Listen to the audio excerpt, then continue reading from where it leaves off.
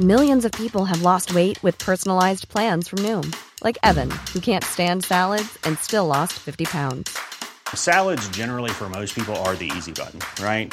For me, that wasn't an option. I never really was a salad guy. That's just not who I am. But Noom worked for me. Get your personalized plan today at Noom.com. Real Noom user compensated to provide their story. In 4 weeks, the typical Noom user can expect to lose 1 to 2 pounds per week. Individual results may vary. You should celebrate yourself every day. But some days, you should celebrate with jewelry. Whether you want to commemorate an unforgettable moment or just bring some added sparkle to your collection, Blue Nile can offer you expert guidance and a wide assortment of jewelry of the highest quality at the best price. Go to BlueNile.com today and experience the ease and convenience of shopping Blue Nile, the original online jeweler since 1999. That's BlueNile.com. BlueNile.com. Hold up. What was that? Boring. No flavor. That was as bad as those leftovers you ate all week. Keke Palmer here. And it's time to say hello to something fresh and guilt-free. Hello Fresh. Jazz up dinner with pecan-crusted chicken or garlic butter shrimp scampi. Now that's music to my mouth. Hello Fresh. Let's get this dinner party started. Discover all the delicious possibilities at HelloFresh.com.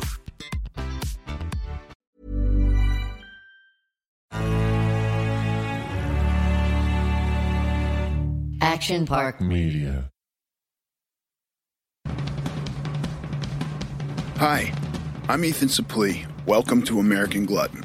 Outside of acting, my two favorite things to do are diet and eat. I have a very complicated relationship with food, and on this podcast, we're going to talk about all of it. Food as entertainment, food as sport, food as fuel. I'll talk to experts and the average person, just like you and me. I hate to ask you to do anything, but if you're enjoying this show, please take a moment to like, subscribe, rate, review, all of the above on whatever app you're getting it from. Today I'm joined by Ryan Leaf. Ryan is a former NFL quarterback and works significantly within the world of sports as a college football analyst. He can be found on ESPN or his Pac-12 radio show.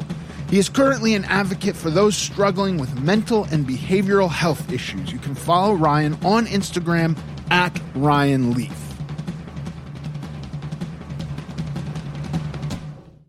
Ryan Leaf, welcome to the American Glutton Podcast. Does that mean we get to eat a bunch of crazy food? Yes. I don't know why Narod hasn't brought in the donuts yet. Yes. This is a real big failing on your part. I was waiting for your cue. I want sprinkles. First and foremost, like before we jump into like all the physical stuff you've done, but this is also physical or partially physical.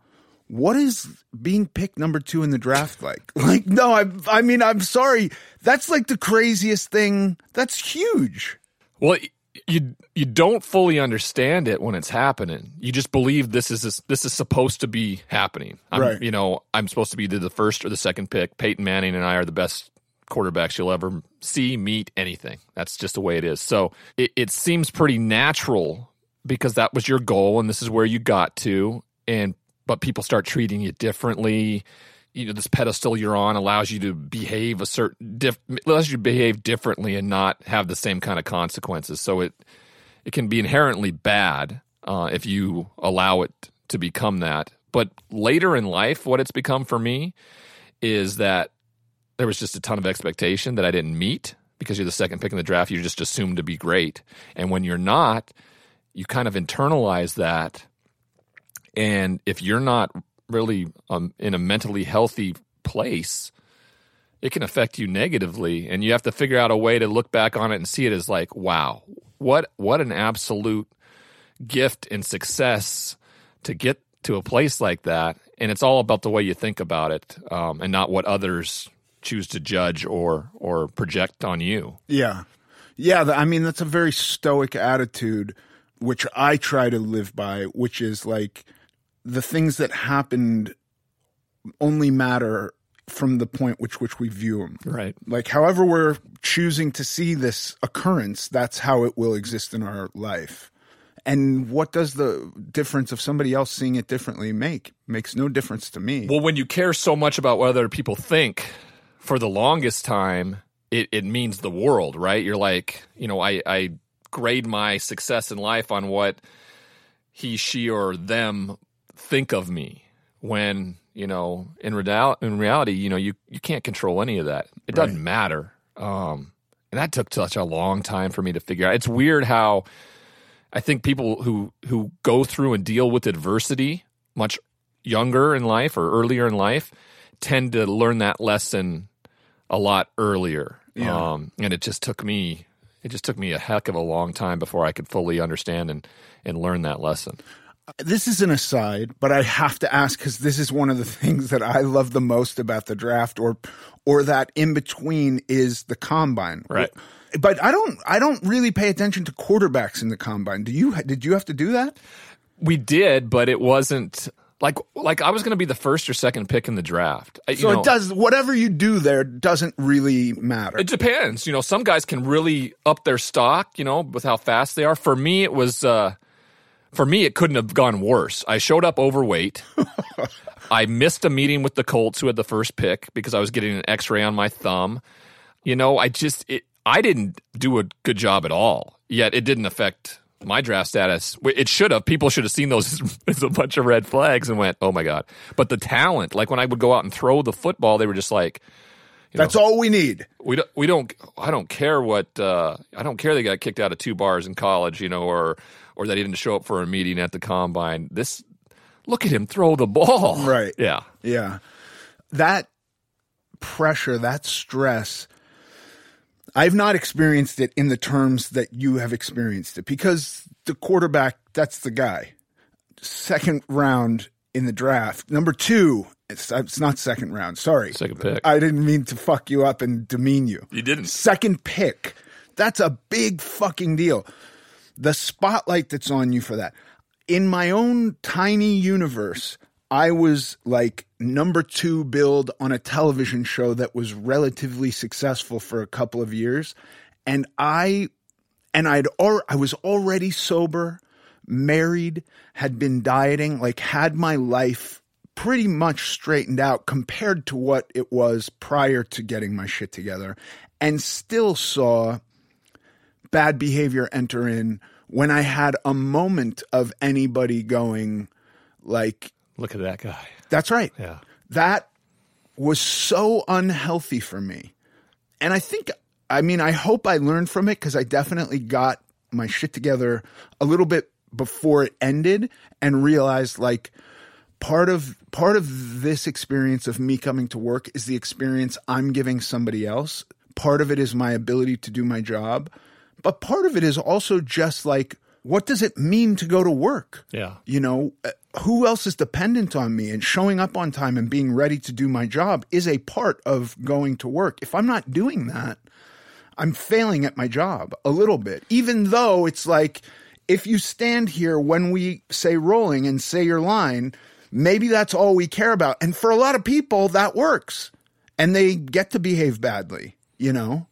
Your ability to become empathetic for others. I think that's huge. And I never developed that. I didn't realize, like, I think back to, like, why didn't I get along with my teammates as well as I did in college? Well, because this was a job for them. They had kids at home.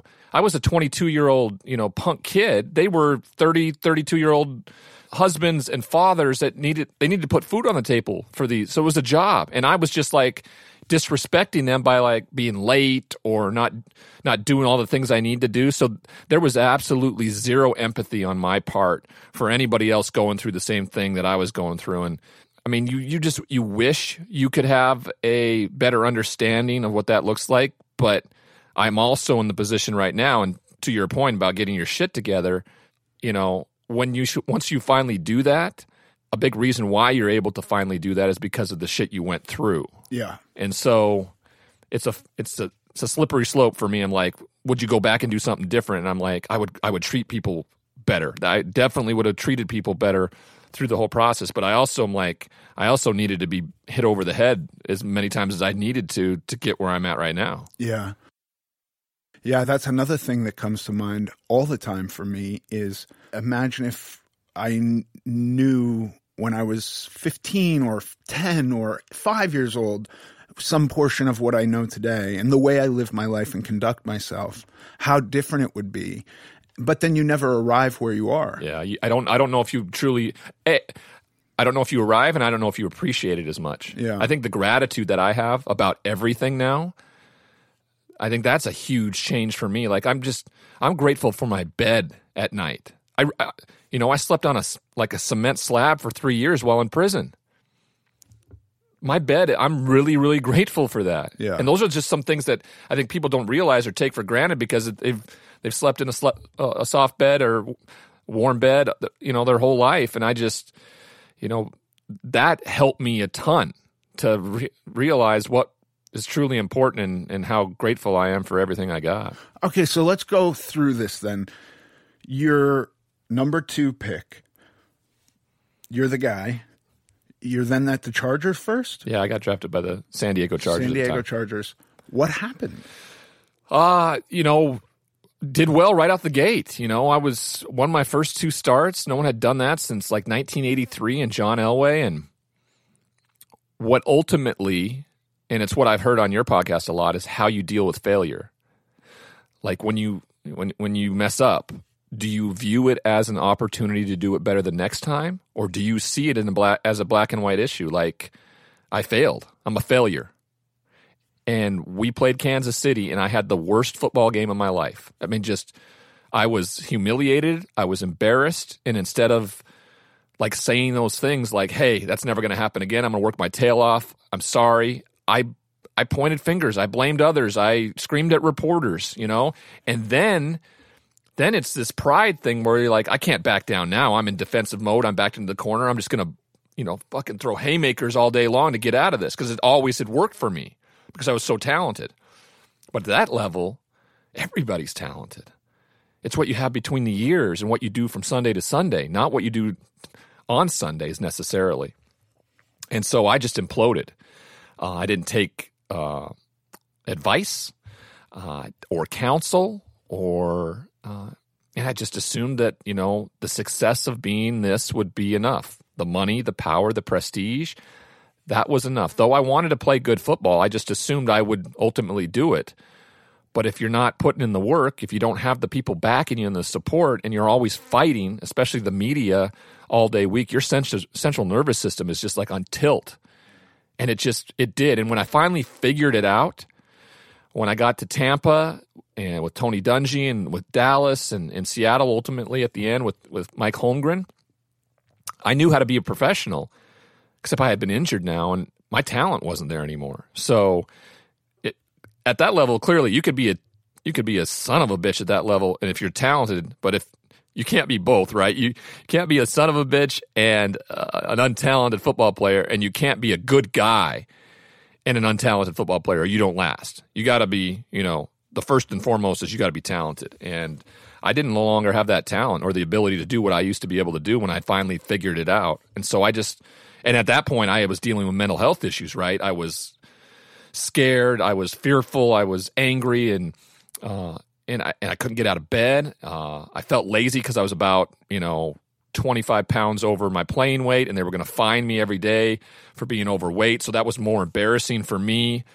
than actually showing up and like working. But I couldn't get out of bed. I was depressed. I don't want to sidetrack any of this. This is fucking fascinating. But I got to ask, I didn't know that there were.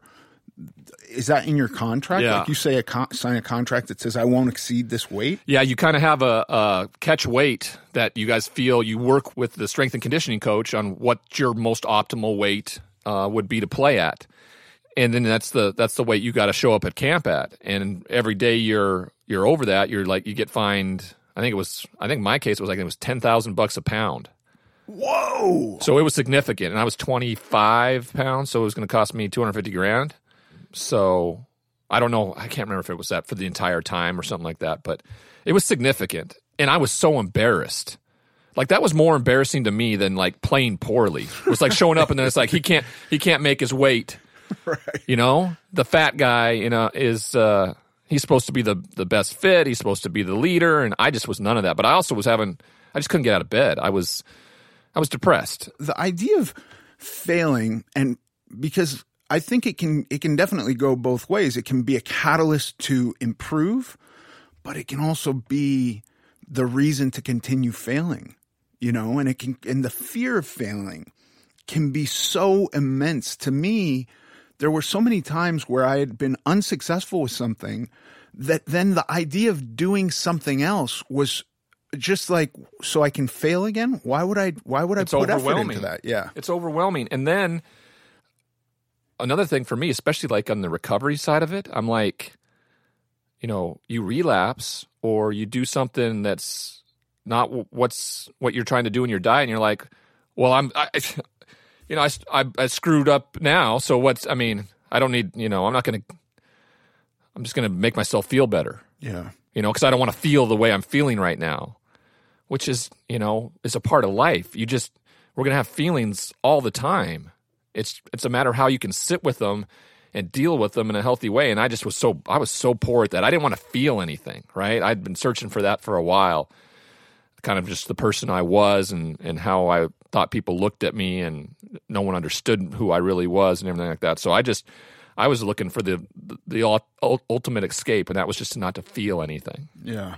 And then I want to get into this because I know it is a big part of what you went through. But just to say I have empathy also with what you're talking about feeling, I had my gallbladder removed in 1996, and I had never had any kind of heavy-duty painkiller prior to that. And I was prescribed Vicodin when I came out of the hospital. To say that I took it for pain is incorrect. When I took Vicodin, it's what I imagined somebody with a severe mental illness who takes a pill and the mental illness goes away. I felt like who I imagined I was physically, mentally. That's how I felt when I took opiates. Because you don't feel anything. It's called a painkiller for a reason, right? It kills the pain. Now, I didn't necessarily feel better, but I knew what it did, and it made me not feel the failure, the anxiety, the depression. My inhibitions were less, right? I could talk to people more freely, especially with girls. For me, I just, you know, I was scared to death of girls just because of, you know, trauma growing up. So it would allow that. Alcohol and those drugs would allow me to be like, you know, kind of be the big man on campus that the persona that I had developed, right? I was this millionaire playboy type, so why wouldn't I act as such? And it's gotten to a ton of us in trouble because we're not those people, but it felt freeing to me, you know, and that's, you know, you chase that. Yeah, and I can't imagine going to play a football game. I can't imagine the physical exertion just involved in playing a football game at that level, but certainly don't imagine people are doing that drunk. No.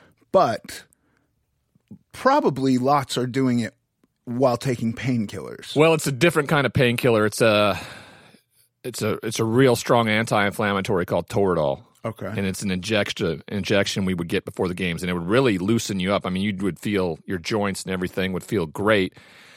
And then you wouldn't feel any of the real pain that comes in the game until about 4 or 5 hours after the game, and then it would set in, and that's when they would hand over the opiates to get you through the next few days.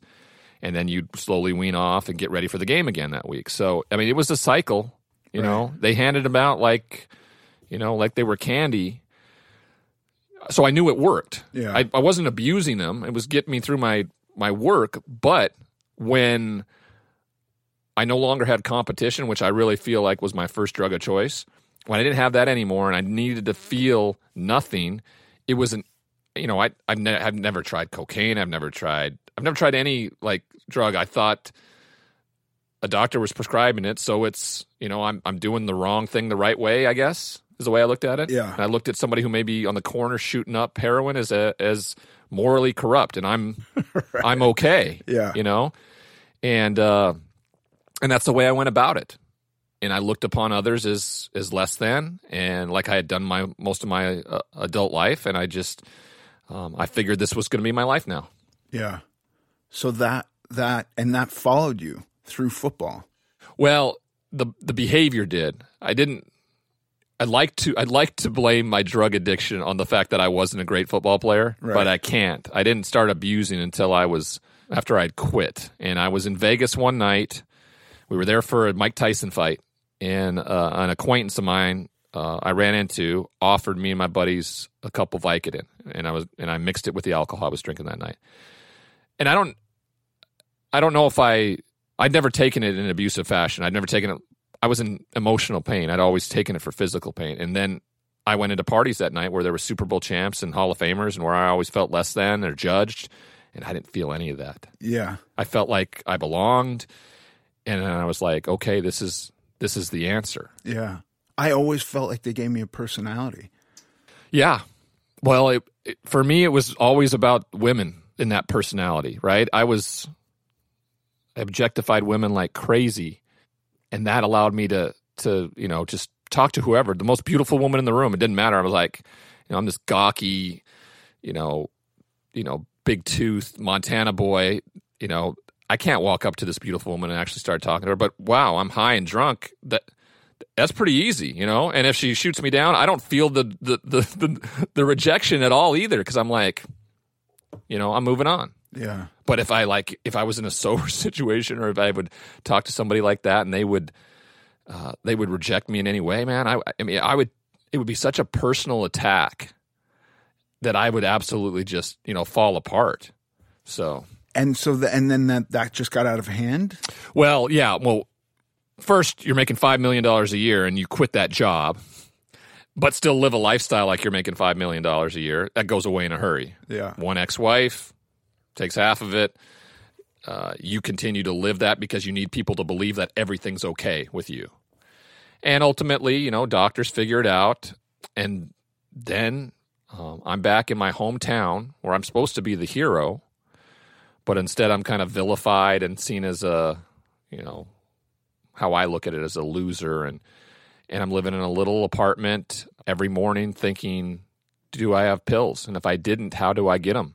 And that led to criminal behavior, where I started going into people's homes to steal them, essentially. And as soon as I had them in my hand, everything was okay, because I knew I wasn't going to feel all that guilt and shame about what I had to do.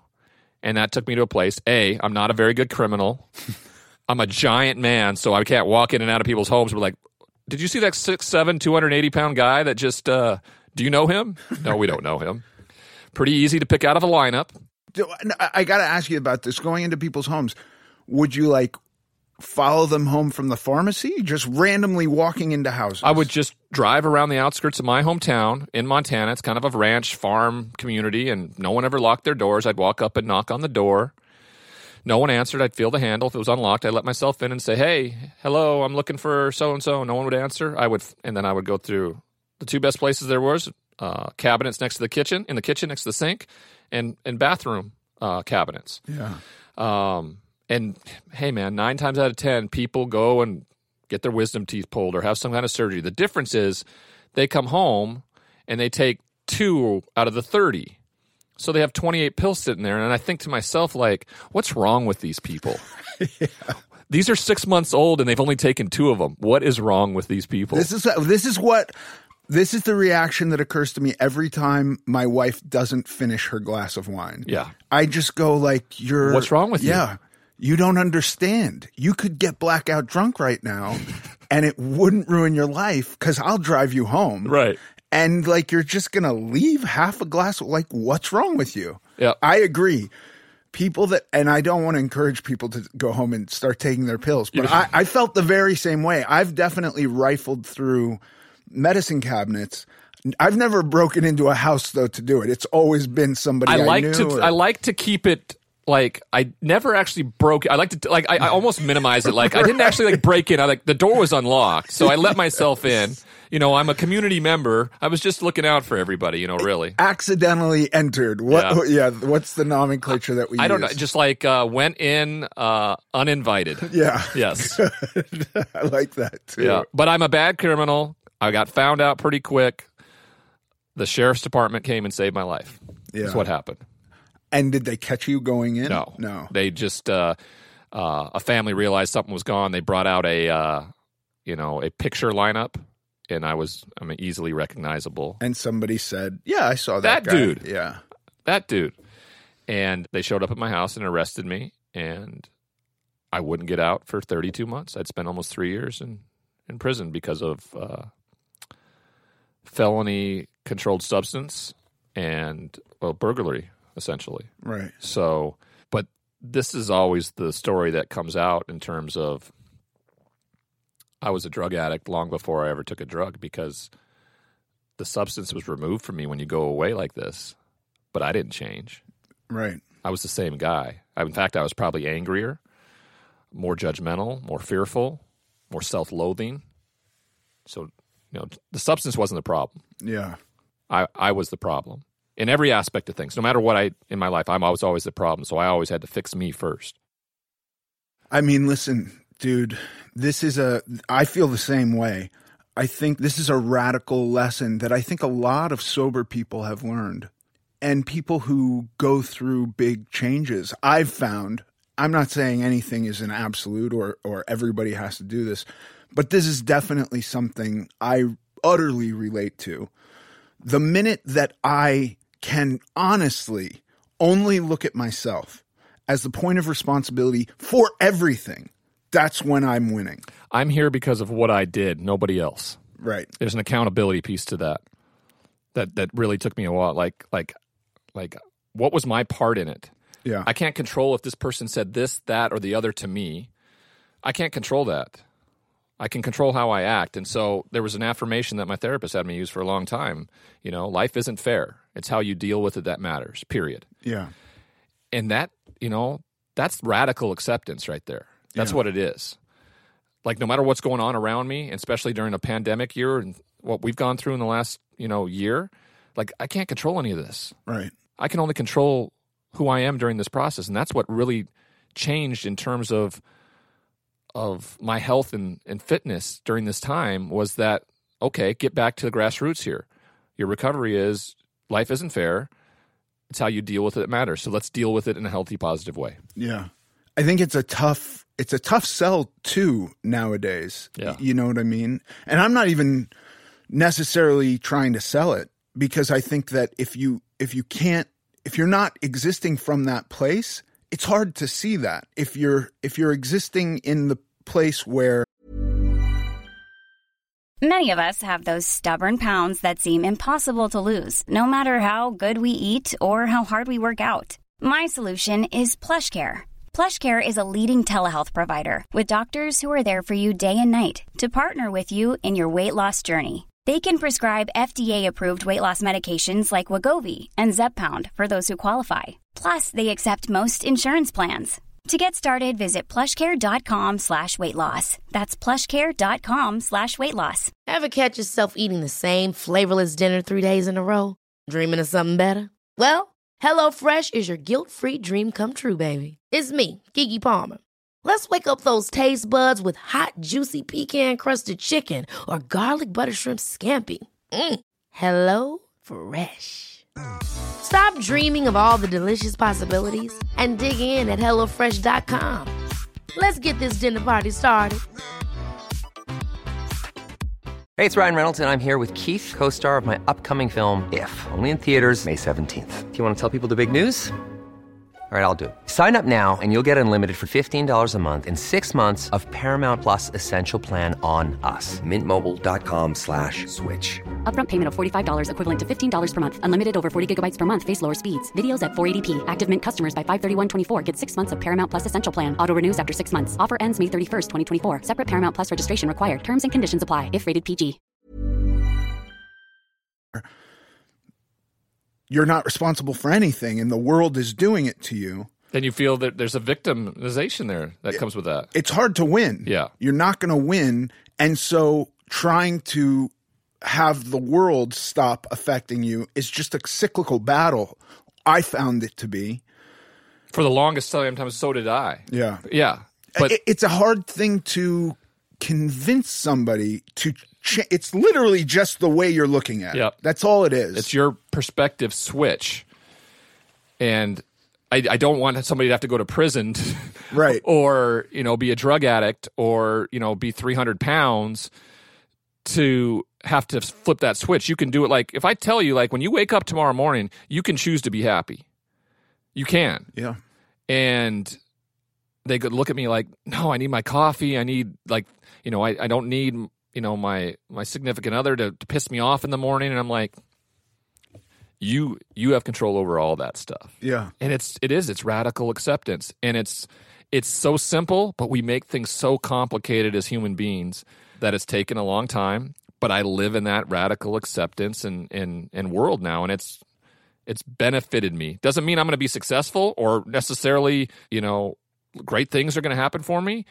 But, I feel like I have a semblance of control in a world that has taken so much control away from us. And I think that the great things have already happened. You know what I mean? Because if you're happy, right, if you're doing well, we can get into all the material shit. I've had more material wealth than I have today, and I'm happier today. Me too. Yeah. And I know plenty of people that have far more material wealth than me. I wouldn't put up their happiness against mine. Well, I use this line. It's not a line. It's the truth. Like when I got out of prison and I started working for a sober living home, I got offered a job for $15 an hour. And I remember telling this when I was giving a speech one time. I was like, I was making $5 million a year and was fucking miserable. Yeah. And I've just been offered a job for $15 an hour. And I felt more value than I'd ever felt in my life. So, like, the idea of what I thought success was going to get flipped on its ear. Yeah. And it was never going to be the same. I know I can live off nothing and be great. And I know I can live off a lot of money and be miserable. So, there's a fine line. All money did for me was, like, expose my character defects. Yeah. That's what money really did. It made me think I was better than I was, is a big way to put it. Did this change happen in jail, in prison? Well, yeah, I didn't know what was happening then. I mean, for probably 28 months of the 32 I was in there, I did nothing. I went outside twice. I sat on my ass and gained, I was probably 325 pounds, probably about to stroke out from high blood pressure because of the salt intake in that food, the sodium levels in that food was just killing you. And my roommate, I talk about my higher power a lot, but like I told you, the sheriff's department showed up to save my life. Well, my roommate did. He was an Iraqi Afghan war vet, and he had done something I think a lot of us have done in our lives, and that's drive drunk one night. And unfortunately for his case, he killed somebody he was on leave or from tour in Iraq, I think, and he'd spent the last 8 years there.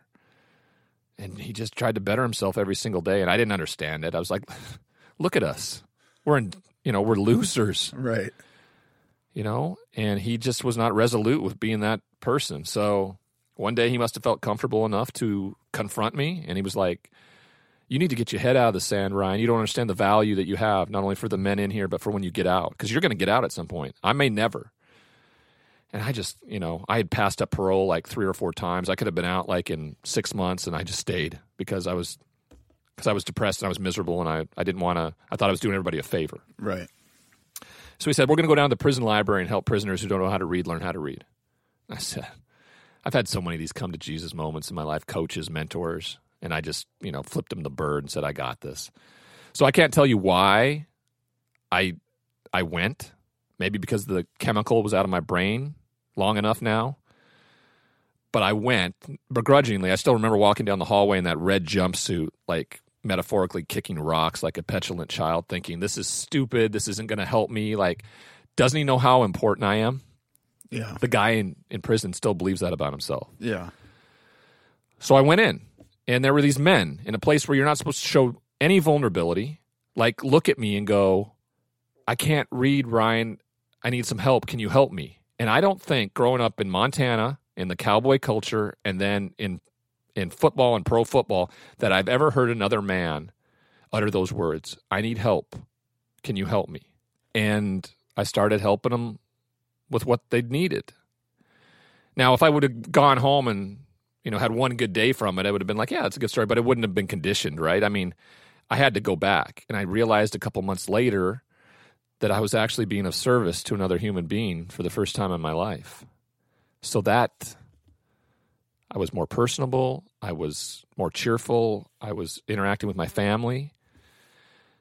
more months passed, and I was the TA for the substance abuse counselor, and then parole came up, and I asked to get out. And I knew it was going to have to be at the foundation of who I was when I got out, or nothing would change. So that was it. The foundation was to be of service to others, and whatever trickles off that from that foundation that I build up is gravy. And that's what I've been doing since I got out just over 6 years ago. It's amazing. I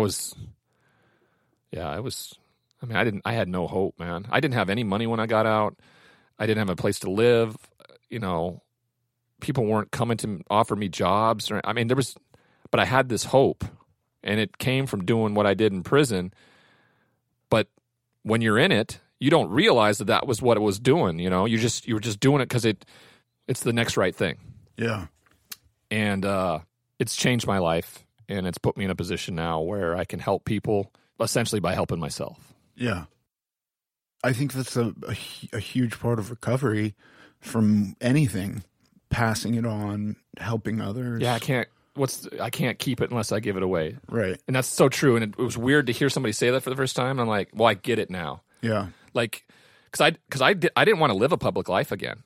I wanted to disappear. I wanted to go work at McDonald's, just be a normal guy. I don't know about McDonald's, but I wanted to go where, but I can't.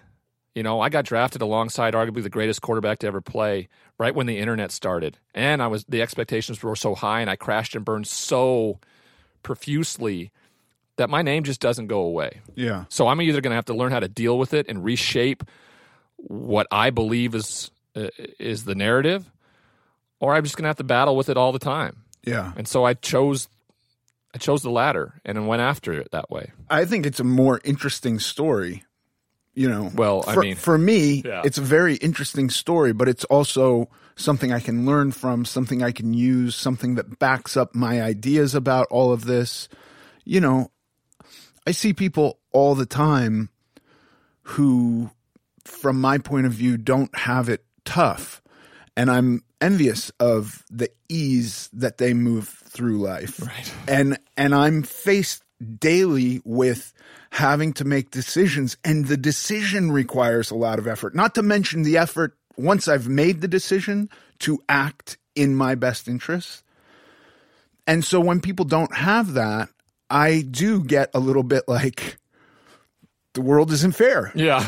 But it's not. I would love to just go smash a Jimmy John sandwich when we're done here. Right. Just because this is emotionally draining. Sure. And that's comfort for me, right? I'm just like, oh. But it's a matter of being a former athlete helps a ton when it comes to the, when you diet and when you get into maintenance and everything like that. So, but yeah, I'm with you on that. I'm just sometimes I just want to be comforted. But then if I do, I got to be okay with it in the morning and go, okay, let's get back up and get back on the bike. The fucking razor's edge, dude. Because I find guilt to be a valuable thing, but it also can ruin my life. Yes. I am so black and white on these things and have to walk that narrow line of I messed up, use guilt to get me straight, but if there's too much guilt, I can't, I'm just constantly trying to flip myself back and forth between the extremes. For me, I've come to the definition of shame and guilt. I fully understand that shame is that I'm a bad person, and guilt is that I did a bad thing, and we're going to and I've really found acceptance in that I know I'm not a bad person. Right. I may have done a bad thing. Yeah. And that's okay. I'm a flawed human being trying to be better every single day too. Yeah. So let's move from that place. And it requires some certain amount of weight in that idea, because if there's no weight to it, then who cares? I'll just continue to do bad things and it won't matter. Right. These are delicate things. I actually, this is another thing that I look at people and I go that person can recognize they did something bad and they have no shot at ruining their life over this thing. Right. And there is a risk for me with that. Now, I think time and repetition, you get better, you get more adept at dealing with this stuff. But there was a time where I went through that shame, ending a process of going towards something right. Well, yeah. I just started a job with NFL Radio on Sirius XM, and my boss called and offered me the job, and my immediate mindset was shame. And I went, but do you really want to give me this job? I'm this incredible bust. What, people aren't going to take me seriously? And he's like, Ryan, you were the second pick in the NFL draft. You played professional football longer than what the average career is. You got, and that's just my shame. Yeah. Like I almost jeopardized me getting a great new job because I thought of myself what a ton of people have just told me and beat me over the head with for so long that like, I can't have that. I can't have nice things because I'm a bad person. But can you at all see that the work you've done in recovery is buying back points for yourself? It is, but I'm so bad at this. Like I'm in a room and somebody comes up to me and is like patting you on the back and saying, oh man, it's so awesome what you've done and everything. If you watch my body language, my head like goes to the floor and looks at my feet. But if somebody comes up to me and goes, you're Ryan Leaf, aren't you? You're a fucking asshole, man. I'm like, yeah, that sounds about right. You know, I really am. Right. And I'm 44 going on 45 years old. And that's still a process for me. Process, not perfection in that process for me. It just really is. Now, to your point, it's getting better. Yeah. Because guess what? The people that are reaching out now are the people that are in need. And that's incredibly fulfilling. Yeah. And I know it's the same for you because I've listened to your podcast and I've seen the comments and I've seen like the inspiration and hope you give people because of what you've been through. Yeah. That's huge. Yeah, and like I would just hope, my only hope is that the door that I thought had slammed shut for me on being sober, getting my weight in order, feeling good about myself, that's still every one of those things exist. Yep. None of them go away. However, the difference between how I deal with them and the process today and the amount of effort it required even a year ago or more, we just keep going past to the beginning and the stress of it was much greater. So I can understand how it seems overwhelming. Any one of these things, anything in your life. You tie them all together and it's like. It seems insurmountable. It gets better. But I think and by the way, maybe for somebody, it's like they go to rehab, they come back, and they're fixed. I know. Maybe that's the case for some people. I've had some friends that have done that, and I'm just like, 28 days, and you got this. Good for you. Good for you. Yeah, this is, again, my wife leaving half a glass of wine at the dinner table where I'm like, what's wrong with you? Yeah. Did you really need that? That's it? I did that so many times. I did 28 days time after time. The last time I was in rehab, I was there for like 24 hours and then walked out, which they can't. They tried to stop me. They couldn't stop me. Right. Walked through the woods to a gas station, called a cab, took a cab like 100 miles, spent the weekend at a crack house, woke up and was like, what the fuck am I doing? I just got to rehab. I called rehab and said, can you guys come pick me up? They said, no, by the way, all the money you spent here, you forfeited when you left. This is in the contract. I said, okay, I'll pay for another one. Come get me. They said, no, we don't really want you back. I had to go and work in their kitchen in order to pay for my next time through. And it took months. I wound up being there for 6 months. 28 days? I'm like, if you can get fixed in 28 days, I'm so happy for you, but cannot relate. Listen to this one. I went to treatment when I got out of prison, 3 years sober. So I was 3 years clean when I went into treatment, and I chose to stay there for 90 days. And I remember when the guy or gal were walking out after the 28 days, I always said to him this. I said, hey, I just want to point this out to you real quick before you go. I know you're sitting on this pink cloud right now. I'm 3 years sober, and I'm going to stay here another 60 days, okay? Yeah. I'm going to leave that as it is, and best of luck to you, you know? Yeah. And I was there for 90 days, and guess what? 2 or 3 of them were back within, a couple weeks.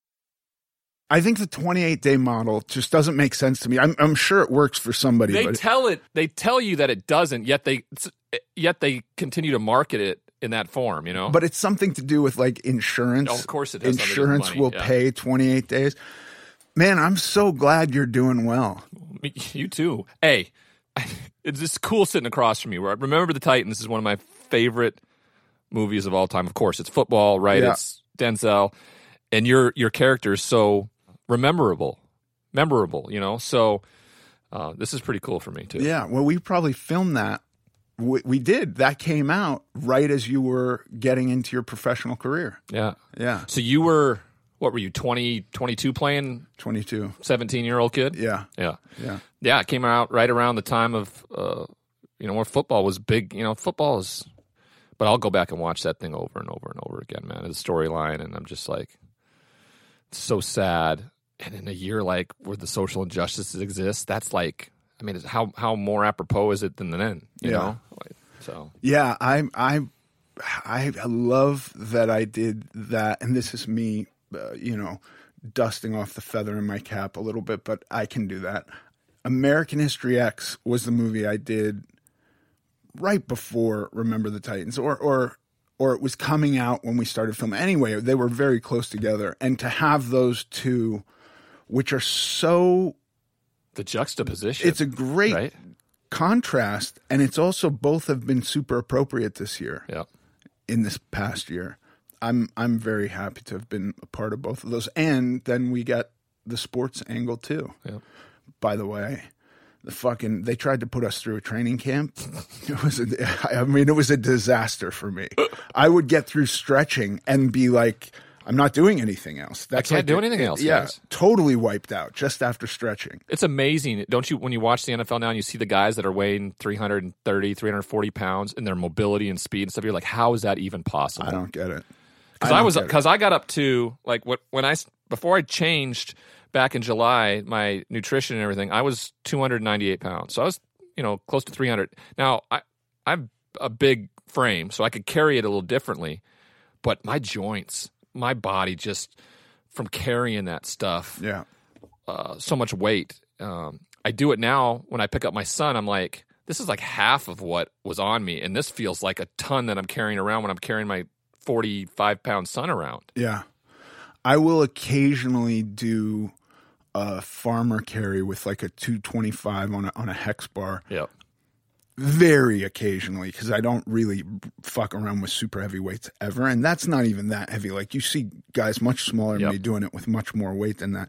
That's not even as much as I weighed when I'm carrying 225. And it's shocking how hard it is to walk around. Right? Shocking. Yeah. It's just been a mindset, a mindset shift, and just had to be, and all the listeners out there, one of the biggest helpers. I drink 200 plus ounces of water every day now. Wow. That's been a huge part of it. Just, removing toxins and flushing your body. I really say that's the reason why it was so fast. Like, I lost a lot of weight immediately when I just got on a lower calorie diet and just pounding water. And now I'm in maintenance, and the water stays the same, the calories stay the same, but now my weight stays the same because my body's telling me now it's where it's supposed to be. What was your program to lose it? 2,100 calories. First it was a fat burn diet where you remove all the fat and carbs out of it. So it's just really high protein, couple things of fruit during the day, probably about 1,000 calories for like 7 days, just to shred you. Yeah. And then I went into keto, essentially, where it was 60% fat, 30% protein, and 10% carbs. 2,100 calories a day, 200 plus ounces of water. Haven't seen a weight room during this whole process. Try to walk at least 5 miles a day, whether that is when I go play golf or when I'm at home. I'll get out and go for a hike or a walk that will add up to that. So I wear a little odometer on my wrist that says, when you hit 10,000 steps, which is about 5 miles. Yeah. That's been it. When the weight dropped, I went and saw a doctor. We did a blood panel. We talked about what I was deficient in. I also wanted to see if I was allergic to some things that was causing inflammation in my body. And that was huge too. I was incredibly low in testosterone. Oh, wow. So we've added testosterone supplements and I've just, the energy I have again, was really low in thyroid hormone. So we've added thyroid hormone to it too as well. And I always want to be low in thyroid. I'm so because that was one of the things that I always would go like, it's just my thyroid. Yeah. They're getting this test wrong. I've had this test like 8 times and they get it wrong every time. I know I just need a pill. Yeah. Unfortunately, that wasn't the case with me. And then multivitamin and some magnesium, calcium, and ubiquinol, just some like supplement stuff to boost my immune system and I just got a ton of energy again. Yeah. I don't feel like I'm, I have a 3-year-old, so I got to have a ton of energy. But I don't have the hankering to sit around in front of my computer or on the couch watching TV anymore. If I feel like 1 minute there's some antsiness to me, I just pop up and I go walk, Yeah. Been trying to go out and play golf in the mornings with some buddies. That's been really helpful during the pandemic because it's social, but it's socially distant. I don't know what I would have done without having the ability not to be isolated through this whole process. But that's about it. And I've stuck to it. And I intermittent fast at night. So like today, my dinner will be at 4:00 today. And then I won't eat until 8 a.m. tomorrow morning. Right. But in between, 8 a.m. this morning until 4, I've had 4 meals. I've had breakfast, lunch, a snack, and I'll have dinner, which is, I think, a pork chop and some vegetables tonight for dinner. Nice. And you're also telling this whole story in very, very graphic details, right? Are we allowed to talk about that? Well, here at APM? Yeah. What we just went through is a taste of what we're going to launch here at APM. And I want Kevin to Kevin's like so excited. I don't want to say anything we're not allowed to say. Narod, do you have instructions? Think we can say anything. We haven't announced it yet, so. We have not announced it. Let's just say. That doesn't help. We'll just put it this way. I was excited for 2021 because I was going to do whatever I wanted. And at the end of the year, let the chips fall as they may. So let's just say we have some neat projects coming in 2021 that I'm really proud of and excited when we're going to be able to announce it, because I think they're going to not only help a lot of people, but continue down the road of what I need to for my mental health and well-being. Yeah. Ryan Leaf, thank you so much. You bet. Thanks for. This has been awesome. Yeah, it's a great platform you have. I'm glad you're doing what you do, and anytime you need anything, brother. I really do think for guys like you and me that if we don't do some version of this, even if it's going to a meeting and setting up chairs, that's a version of this. Yes. If we don't do some version of that, it's hard, I believe this is an opportunity to be of service. I really do. I really, really do. Because since the pandemic started, through my social media platforms, the direct messaging, I've probably gotten 10,000 messages from people either needed to hear something or needed somebody to talk to. Yeah. And it seems overwhelming at first, but then you realize what it's doing. And sometimes it's just a response back with a little heart. Yeah. And it lets them know that there's a solution and that there is hope. Because if you and I can do this, like anybody can, because we were as worse off as anybody could imagine. So if we can do this, anybody can. Yeah. And to this point about talking to people and being in touch with them, I do firmly believe that I am responsible for everything.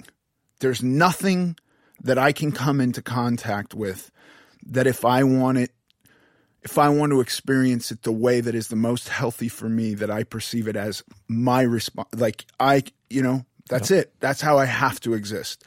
But it's very important for me to have people in my life that I can communicate with this about. Yep. That is part number 2 to the whole game. This isn't just if you're listening to this, it's just isn't like I just started eating differently or I started thinking differently. Like I see a therapist on a weekly basis, right?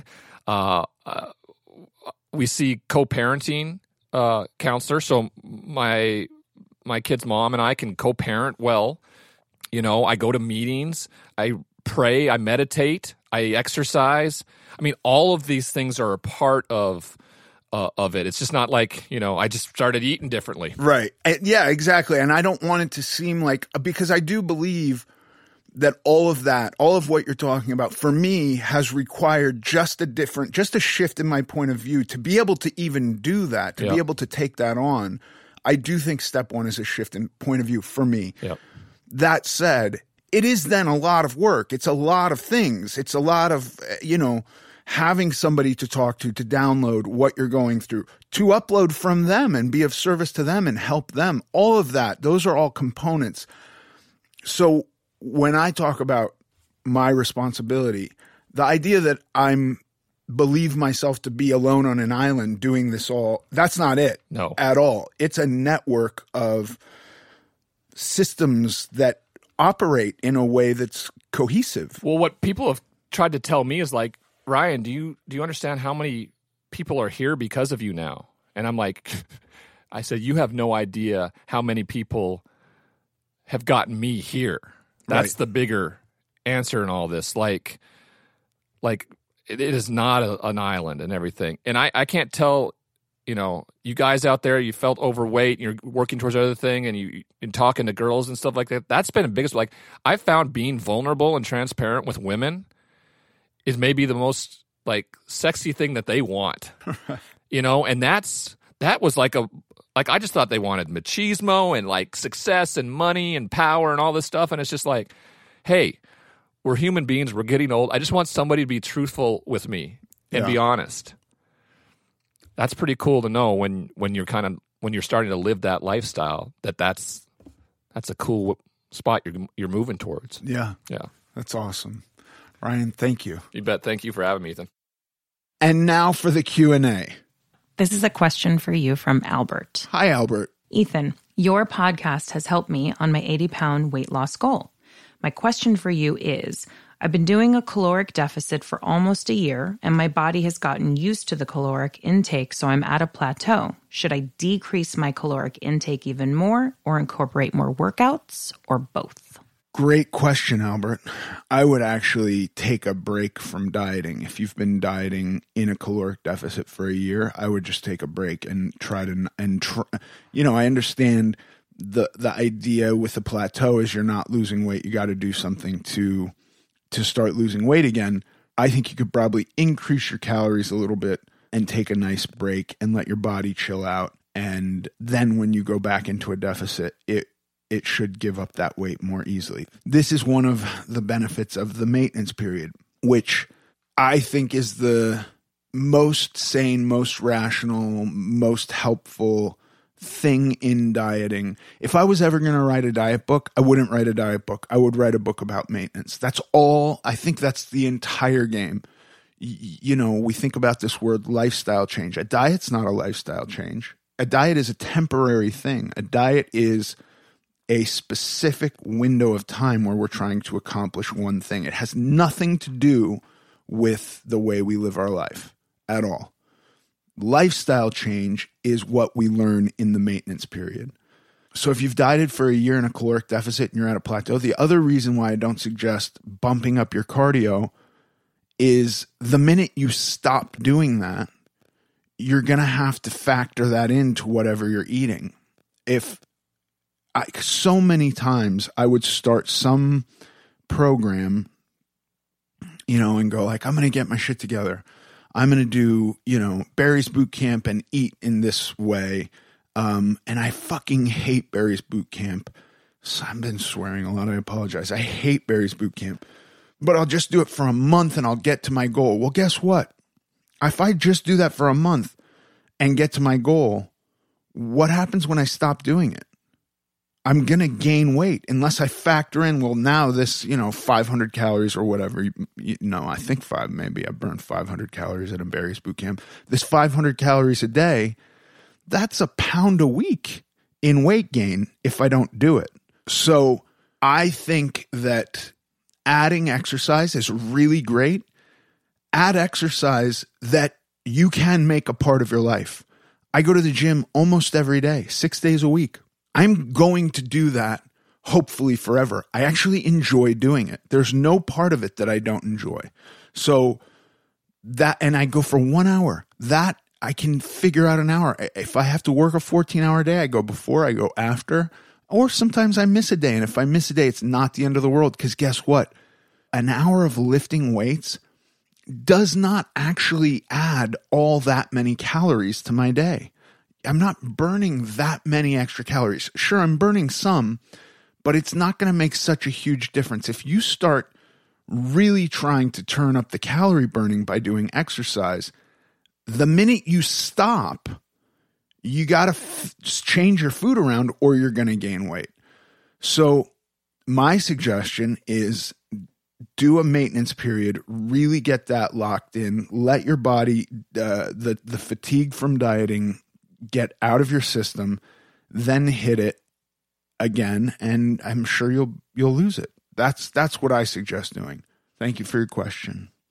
If you have a question you would like me to answer on this program, please submit it to AmericanGlutton.net.